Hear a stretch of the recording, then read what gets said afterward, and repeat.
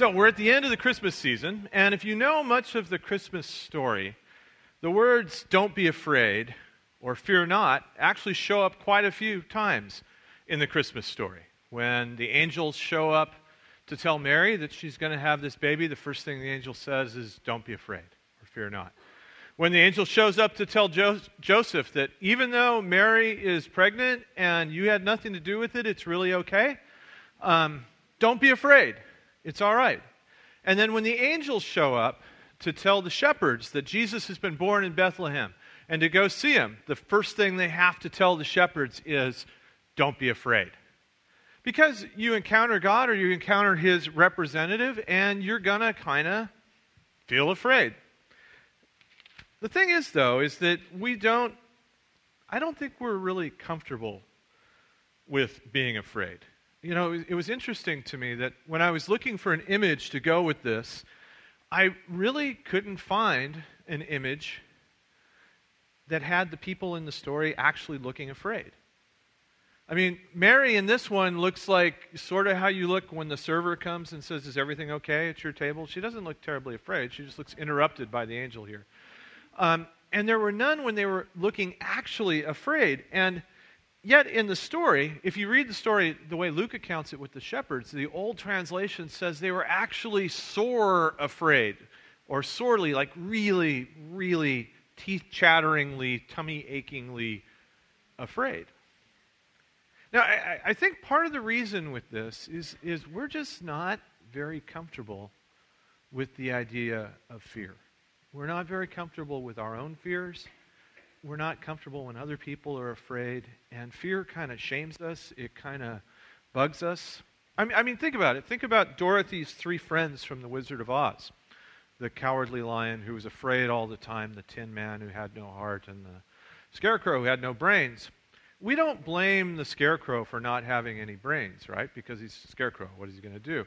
The Tin Man, it's not his fault that he doesn't have a heart because he's made out of tin and you don't have a heart when you're doing that. But we're not quite as sympathetic to the lion, are we? You just want to say, "Man the heck up," or "Lion the heck up. Lion, you're a lion. Don't be frightened. Be brave. Don't be scared." Now, there's something about fear that's hard for us. And it colors a whole lot of things. In fact, I think it even colors the way that we often view the biblical story. You know, if you follow the whole story of the Bible and you look at our fathers and mothers in the faith of Israel, you'll see that they spend a lot of time being afraid, but we're often tempted to look back at that and just say, "Oh, come on, man. The Lord's there. They should have been okay." Like this passage from Joshua. It's a popular one. It shows up on wall hangings. We repeat it a lot because it's true. And yet, when we look at this, instead of something encouraging, we often look at it as almost a club to shame the Israelites because, they shouldn't have been afraid, because God said things like this. He says, look, this is to Joshua, just as he's about to take over. Moses is dead. Joshua's about to take over. He says, "Look, haven't I commanded you? Be strong and courageous. Don't be afraid. Don't be discouraged, because the Lord your God will go with you wherever you go." You know, again, it's like, stop being afraid. Don't be frightened. You shouldn't have fear. God's with you, right? And so we read these stories, and we tend to look down on these folks a little bit. I mean, one of the classic ones is when the people of Israel experience fear in God's presence. You might remember this part of the story. This is when the people of Israel arrive at Mount Sinai. We have better illustrations for these than we do the other ones. And the people of Israel have been set free from slavery in Egypt. They've arrived back at Mount Sinai or Mount Horeb, where God had first appeared to Moses. And God calls Moses up to the mountain to speak to him, and then he's going to speak to the people through Moses, and then speak to the people themselves directly. And so first Moses comes up on the mountain, and while he's up there, God speaks to him, and there's all kinds of lightning and thunder and all this kind of stuff. And then Moses goes down and talks to the people and says, "All right, come on up to the mountain. The Lord wants to speak to you guys directly. He's been speaking through me up to this point, but he's your God, and you're his people, and he wants to speak to you directly." And instead of the people going, "Oh boy," they freak out. And they tell Moses, as it says here, you could speak to us yourself. This is Exodus 22. You could speak to us yourself, but if God speaks to us directly, we're going to die. We just can't do this. So we don't want the Lord to talk to us. You talk to him for us, and we'll be okay. And this is really a sad and tragic part in the story. But I think for a lot of us, as contemporary readers, because we're uncomfortable with the idea of being afraid, we don't read this very sympathetically. We tend to read this and say, man, those Israelites, if I was there, I totally would have handled it differently. And some of that's because of this verse, which is really powerful if you get it right. This is 1 John, and if you're going to talk about fear, this is one of the best places to talk about it. But 1 John says this. He says, there is no fear in love. The perfect love drives out fear, because fear has to do with punishment. The one who fears is not made perfect in love. And there's a way that Christians often read that and look back, so, oh, well, they didn't have perfect love. We have it now, so I get it. But I don't think that's what that really means. We're going to come back to this verse in a little bit. But again, I just want us to get a hold of the fact that I don't think we're very comfortable with the idea that we can be afraid. And we often tell ourselves, well, we're not afraid, right? I mean, what have we been afraid of in the last year? Were we afraid? Did we have any fears? Were we freaked out about stuff? Did we decide not to go to movies because somebody was going to do something? No, we're not afraid. We don't face fear at all, right? Well, yeah, we do. And here's the thing, and this is why not fearing is such an important thing. Fear has the ability to transform us. Just as love has the ability to transform us, so does fear. That fear can shape us. We tend to use words like warp and distort.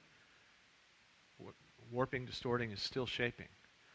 Fear can shape us, but so can love. And that's the thing that we're going to talk about today, is juxtaposing the effect that both love and fear can have on us. But the really pernicious thing about fear, and the thing that makes it really hard for us to deal with, is not only the shame that we have that's connected with fear, but the fact that once fear takes root in us, it has the ability and a way of creating its own truth. And some of this is actually physiological. It's part of just how we are wired. I don't know how we make sense out of that, but there are ways and things that we just sort of naturally experience that aren't good. And I want to just take a minute and talk about that, about how we experience fear kind of physiologically, just in the way that our systems experience it. And then the good news here is to talk about the way that God can help us get past that. So one of the biggest challenges you get from fear is that it messes with your brain. I mean, it literally does. You know that feeling you get when you're afraid and you kind of feel it in your tummy? You feel that kind of hollowness? Well, that's an actual physical response. What that is your body is getting ready to either fight or run. In my case, it would be run. Some people, it's both. But it's getting ready to handle something scary and difficult. And what you're feeling is actually your body taking blood away from your central organs and putting them into your arms and legs so you can do stuff. But the other thing that it does is it takes the front part of your brain, where we actually think and make sense of things, and makes it kind of turn off. And so that effect that fear has. Now, this is one thing that you get when a dog lurches out at you and you get that sudden burst. But what I'm talking about is the kind of long-range fear that we have that's reinforced by what we read and the people we talk to and the stuff that we watch on TV, the kind of low-level fear that just sort of takes root in us. And there's lots of people in various kinds of media that are very happy to push those fear buttons because they're really effective. And so it's the long-term effect of this that I think a lot of us suffer from, and we're not even completely aware of it. So one of the things that fear does is it makes us suggestible. The part of our brain that does our thinking isn't working very well. And so we are actually much more suggestible than we would be otherwise when we're experiencing fear, especially when it's long-term, low-level fear. Now, I'm not talking about good suggestibility. There is a good kind of suggestibility. If I tell you, hey, try to find somebody that you can do something loving for today, You're thinking, yeah, I want to be a loving person. I'm going to do that. That's not bad. I'm not manipulating you when I say that. So there's a good kind of suggestibility. I'm pretty susceptible to this. A few years back, when I was teaching college and I had summers off, I'd get up and watch the Tour de France in the morning. And one of the American team that year was sponsored by Chipotle and Garmin, who makes GPS watches and GPS devices. By the end of the Tour de France, I had been to Chipotle 8 times, and I owned a Garmin watch. So, if you suggest something that I'm inclined to do anyway, I'm happy to do it. And so all of us are suggestible in that way, and that's not necessarily a bad thing, but we're also suggestible in negative ways. And especially when fear starts to take root into us. We don't even realize it, but we are much more suggestible. And it's not a coincidence that all the panic about Ebola and ISIS ended pretty much right after the election, because it worked to some folks' advantage to talk about those. And once the election was over, have you heard much about Ebola since then? Not so much. The other thing that it does, and the way that fear works is, and there's a lot of things in our life that are like this. There's a certain momentum in how we work that if you've experienced some fear, that what you get next is just more fear and more fear. So that being afraid and experiencing fear doesn't think, oh man, I've been afraid. Your next step is not, I need to get over this and get done with it. You're just prepared to be more afraid. It's sort of like when you're on vacation. Vacation just prepares you for more vacation. Having ice cream prepares you for more ice cream. Fear prepares you for more fear. And it almost grooves that in our emotions. So once fear starts to take root, it really starts to distort the way that we can experience things. And the new things that we experience tend to be filtered through that fear that we've already been experiencing. And then the final thing that it does is fear really messes with our sense of proportion. So I was going to the doctor around the time they were screening us for Ebola. Have you been to West Africa? No. And I'm thinking, are you going to ask me if I have flu symptoms? 10,000 people die a year of the flu in this country. Nobody's died of Ebola yet. Why aren't you asking me about the flu? But when we're afraid of something, our sense of proportion goes away. I mean, you had more chance of being hit by lightning while you were enjoying your donut out there than you had about getting Ebola. I mean, we were under no threat of ISIS. John talks about how we look forward to praying with you guys. One of the things that shows up frequently is, so-and-so, this family member of mine is flying. Can you please pray for them? And the idea is they're going to be in an airplane, and that's a scary thing. But statistically, the most dangerous part of a flight is the drive to the airport, right? I mean, you took a much bigger risk driving to church today than you would by getting on an airplane. One of the safest things you can do is get on a commercial airliner. But the way that fear works is our sense of proportion goes completely away. And once fear takes root, it's really hard to get rid of it. So fear does create its own truth. It tends to distort our perspective, and it makes us see things that aren't there. And without some help, we can't see what really is there. I'm going to do a little exercise with you. You guys ever seen this one before? This is what is called, this is a illustration of Poggendorf's illusion. Now, I sound important. I didn't know what Poggendorf's illusion was until last night, but I ran across this and I thought, wow, that's exactly what we're talking about. So here's the exercise.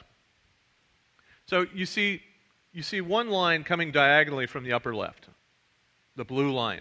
So the question is, which of those two lines, or for the pedants out there, line segments that you see out there, which one is the extension of the blue line? I know you can guess it's a 50% thing, but how does it look? So for most of us, as we look at that, the way our eyes see it, the blue one is the extension of the blue one, right?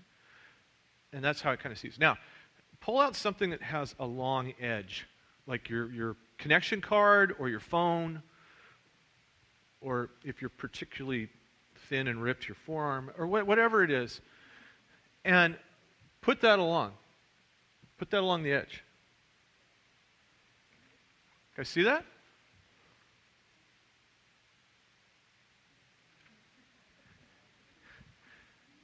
So you see that? It's the red one, right? It's the red one. But if you looked at that and you weren't guessing, you would just always say it's the blue one, because somehow that's the way our mind does it. And what I want to suggest to you is that that's what fear does to the way that we perceive reality. That fear creates its own reality. It creates its own truth. And unless you have something else to put alongside of it, to control it, unless you have something else, some kind of straight edge that can help you see correctly, the way you see things is going to be distorted by fear. Because, as we've said, fear creates its own truth.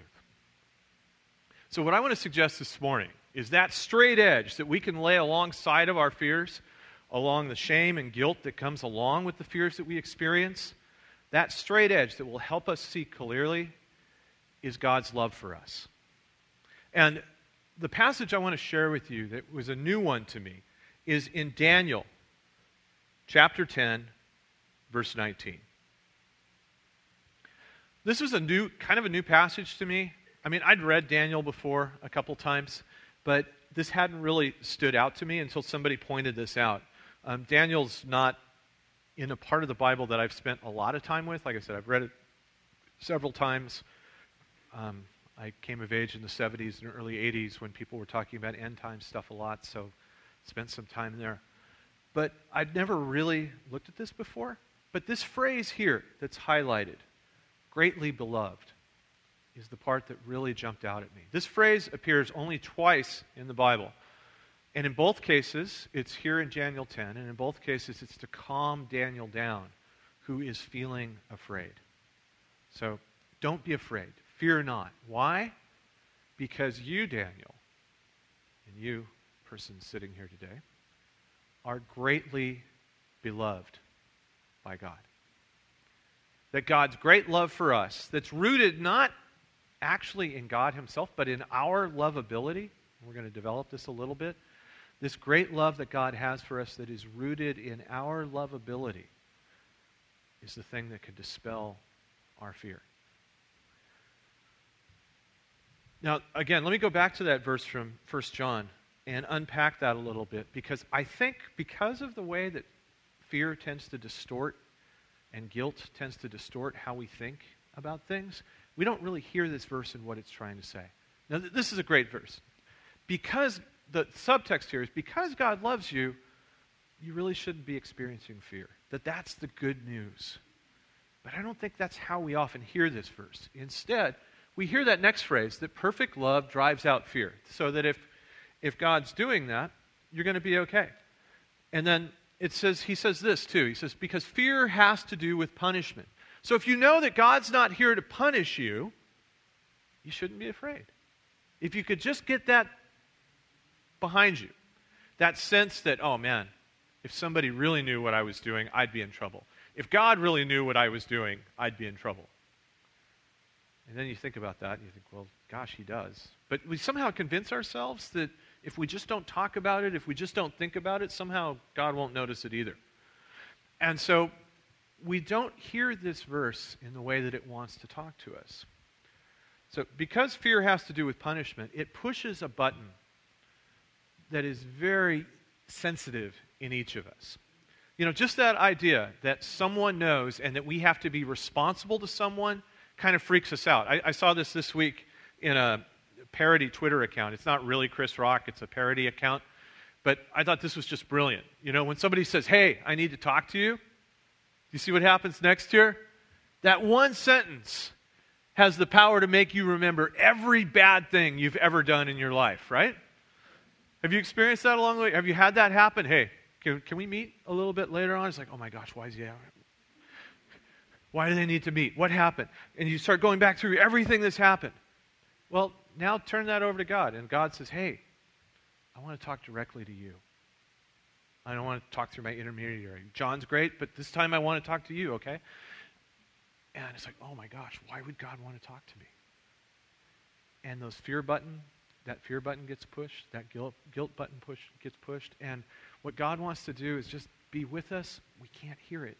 And this verse that's supposed to be there to help us, ends up getting wrapped up in being one more thing that drags us down. We hear that there's no fear in love. And so we think that the one who fears is not made perfect in love. And we still have things that we're afraid of. So what does this mean? If we still have things that we're afraid of, is that it's our fault. It's our fault. God loves you, and if you still have fear in your life, there must be something wrong with you.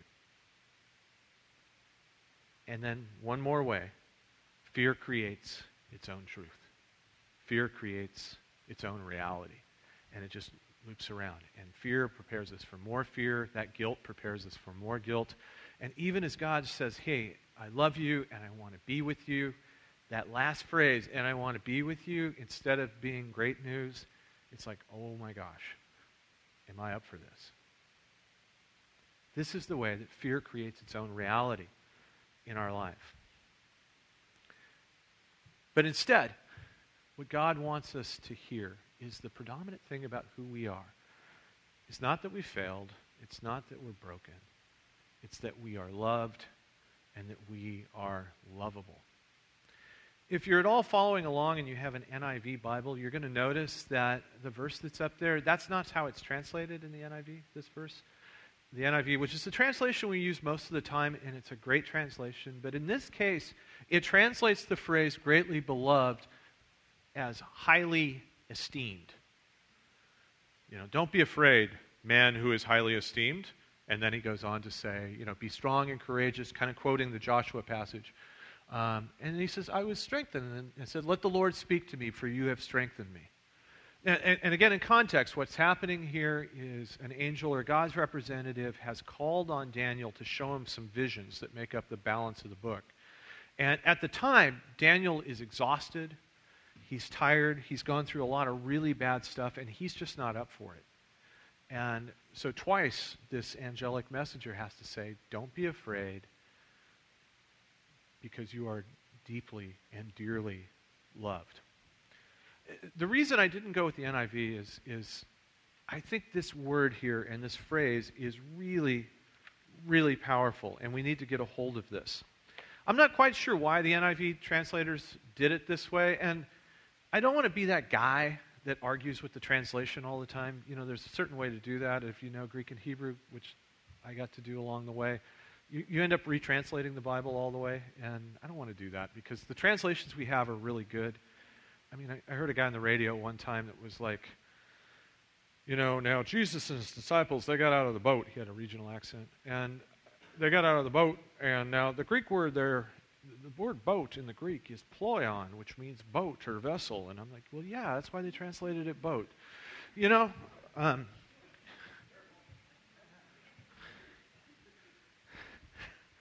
no way to recover from that, so we just move on.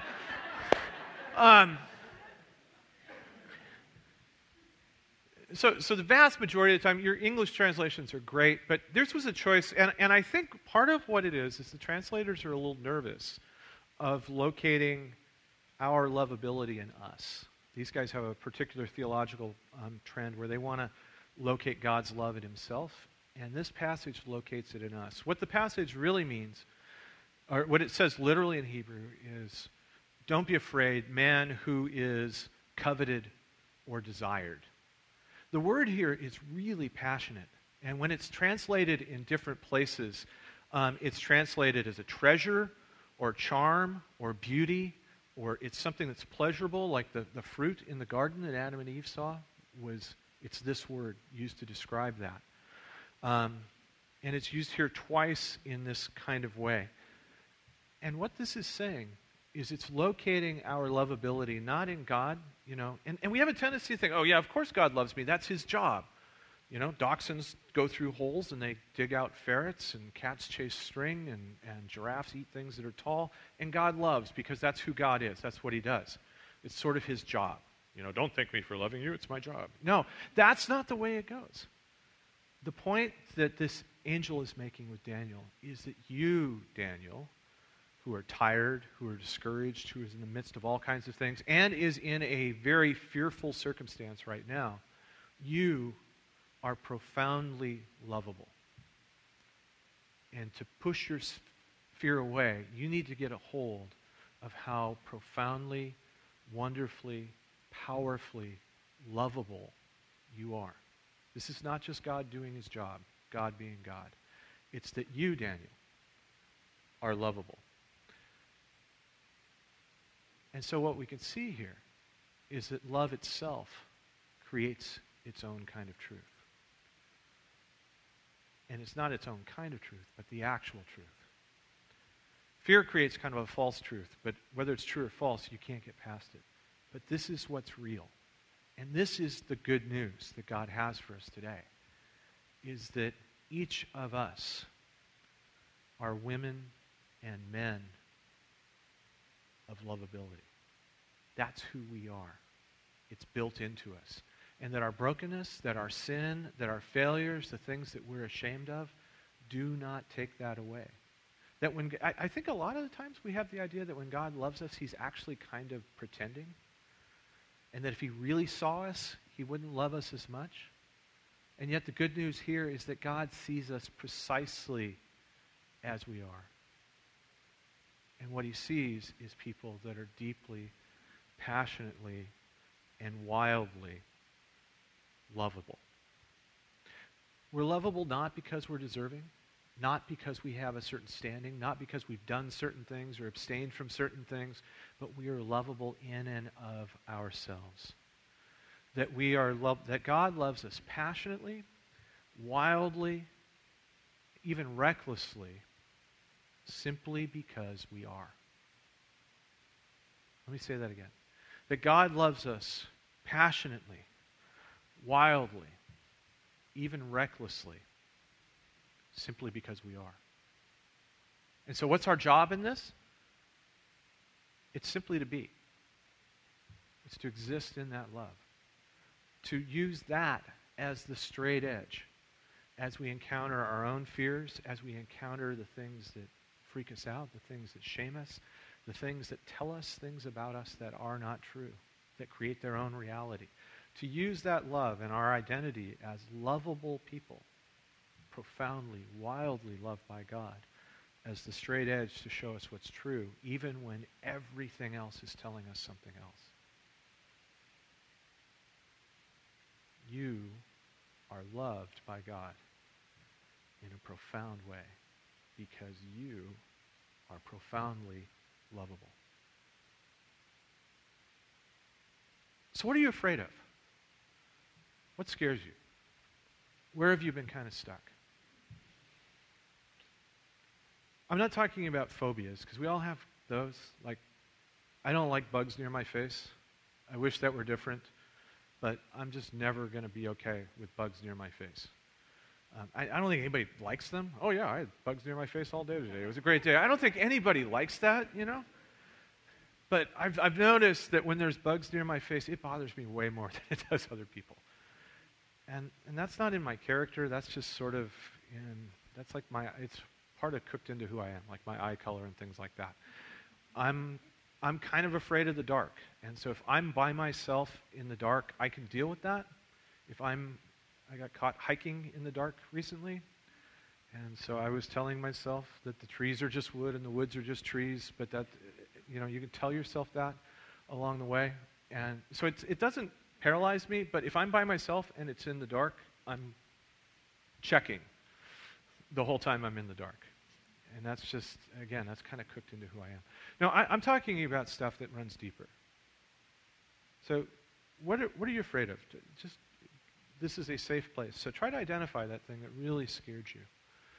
And I'm going to be a little vulnerable today and tell you about the person who created the greatest fear in me. And I think as I tell you about this, it's how I've really come to grips with how deeply God loves us. So I hope this will help you as well. But here's a picture of the person who has frightened me more than anybody else in my life. This is my son, Chris. And he doesn't look all that frightening here. What he's doing, he's wearing a nice suit, he's talking. His job now is he's a staff member to a state assembly member, and this is him at a business roundtable where he was representing the assembly member and speaking on his behalf, and showed up on the internet, and I Google him periodically now, and he showed up. So it's kind of cool. But this isn't when he was frightening to me. He's not frightening to me now. This is when he was frightening to me. This is my son on the day he was born. He's our firstborn. And it wasn't really him. It was the idea of being a dad and having a child that I found completely terrifying. I mean, I was really excited. We were really looking forward to this child. I love my wife. The idea of building a family together was awesome. You know, she got through the pregnancy well. He got through this well. He came out fine. He was looking around. He was obviously okay. So I was really excited about this. And actually, my fear really didn't center in until a couple days later when we took him home. And we were laying there in bed, and he was crying, and I was holding him like this, kind of like a football, which wasn't reassuring because when I played football, I had bad hands, and I didn't hold on to the ball very well. So that wasn't a good association for me either. But I just remembered thinking, man, I just love this little guy so much. Very much in the language that I just used to the way that God described us. I loved him passionately, wildly, simply because of who he was. But at the same time, I was desperately afraid that I wasn't going to measure up to that love. That I believed in him, I believed in God, I believed in all of that, but I wasn't sure that I would measure up. And I wasn't sure, I believed in love, but at the end of the day, I just didn't believe in me. And I think one of the reasons we have trouble getting a hold of how deeply and profoundly God loves us is that the only analogy we have is the love that we've experienced for other people and that other people have given to us. And the reality is it's always mixed. You know, my fears at some level were true. I was not completely up to the task of being his dad. Mostly, but not completely. And at some level, I was right, that I was never going to live up to the intensity of what I was feeling for him. And my daughter's here. I felt the same intensity for her. Actually, I feel more. She's always been my favorite. Chris isn't here. Katie is. Just to be clear about this. But when Katie came along, I didn't feel the terror that I felt when Chris came along. We had survived it, you know, which, again, the way that fear distorts things. I knew that people had been having children, so depending on how you read Genesis, from 6,000 to hundreds of thousands of years, you know, so I knew that people had been having children for a long time, but this was my first time, so it was kind of a big deal for me.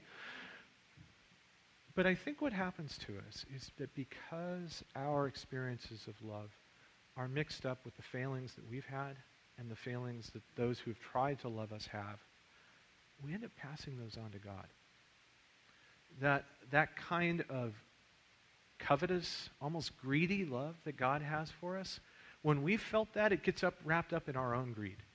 You know, you have that for your kids. You only want what's best for them, but you realize that part of that's because you want it for you too. And you get nervous about that, and that's something that's a problem. And so we back away from that. But what I want to suggest to you today is embrace that. In the very wildest and most excessive and craziest ways that you have ever felt love, that's how God feels towards you. In the wildest and craziest and most unreserved love that you've ever felt, that's how God feels towards you. Not because it's his job, but because we are lovable in that sense, that you are dearly loved. And it's the kind of love that God has that will actually close the gap to us. I mean, let's be real about this. God is God and we're not. God is perfect and we're broken. God's great, we're pretty good sometimes. And that gap makes us feel like it's always going to be there. But because of our lovability, God is always willing to close the gap. Hopefully some of you already have this story in your head, but you might remember the story Jesus told of the waiting father, or the prodigal son. The son who sees that his father is wealthy, and he says, hey, give me my inheritance now. I want the money now, and I'm going to split and leave you guys behind. And he does. He leaves his father and the rest of the household behind. He takes the money. He blows through it. He has those kind of friends that are there when the money's there, and they're gone when the money's gone. The money's all gone. He ends up working, feeding pigs, and he realizes, wow, these pigs are eating better than I am. The hired hands at my father's house, they're doing better than I am. I'll go back to the house and just say, look, I've sinned against you. I'm not worthy to be called your son. Can I at least go to work for you?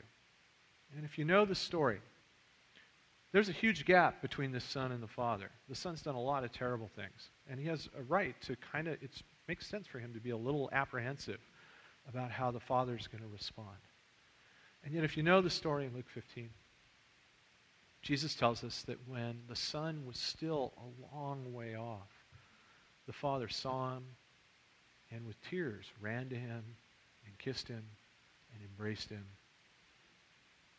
Told him, let's have a party, put the best clothes on him, and said, the son who was lost to me has been found. But I want you to get a hold of that way, that God is willing to close that gap between us and him. Not because it's his job, but because we are dearly loved. That we are dearly loved. That God is willing to close that gap between us and him.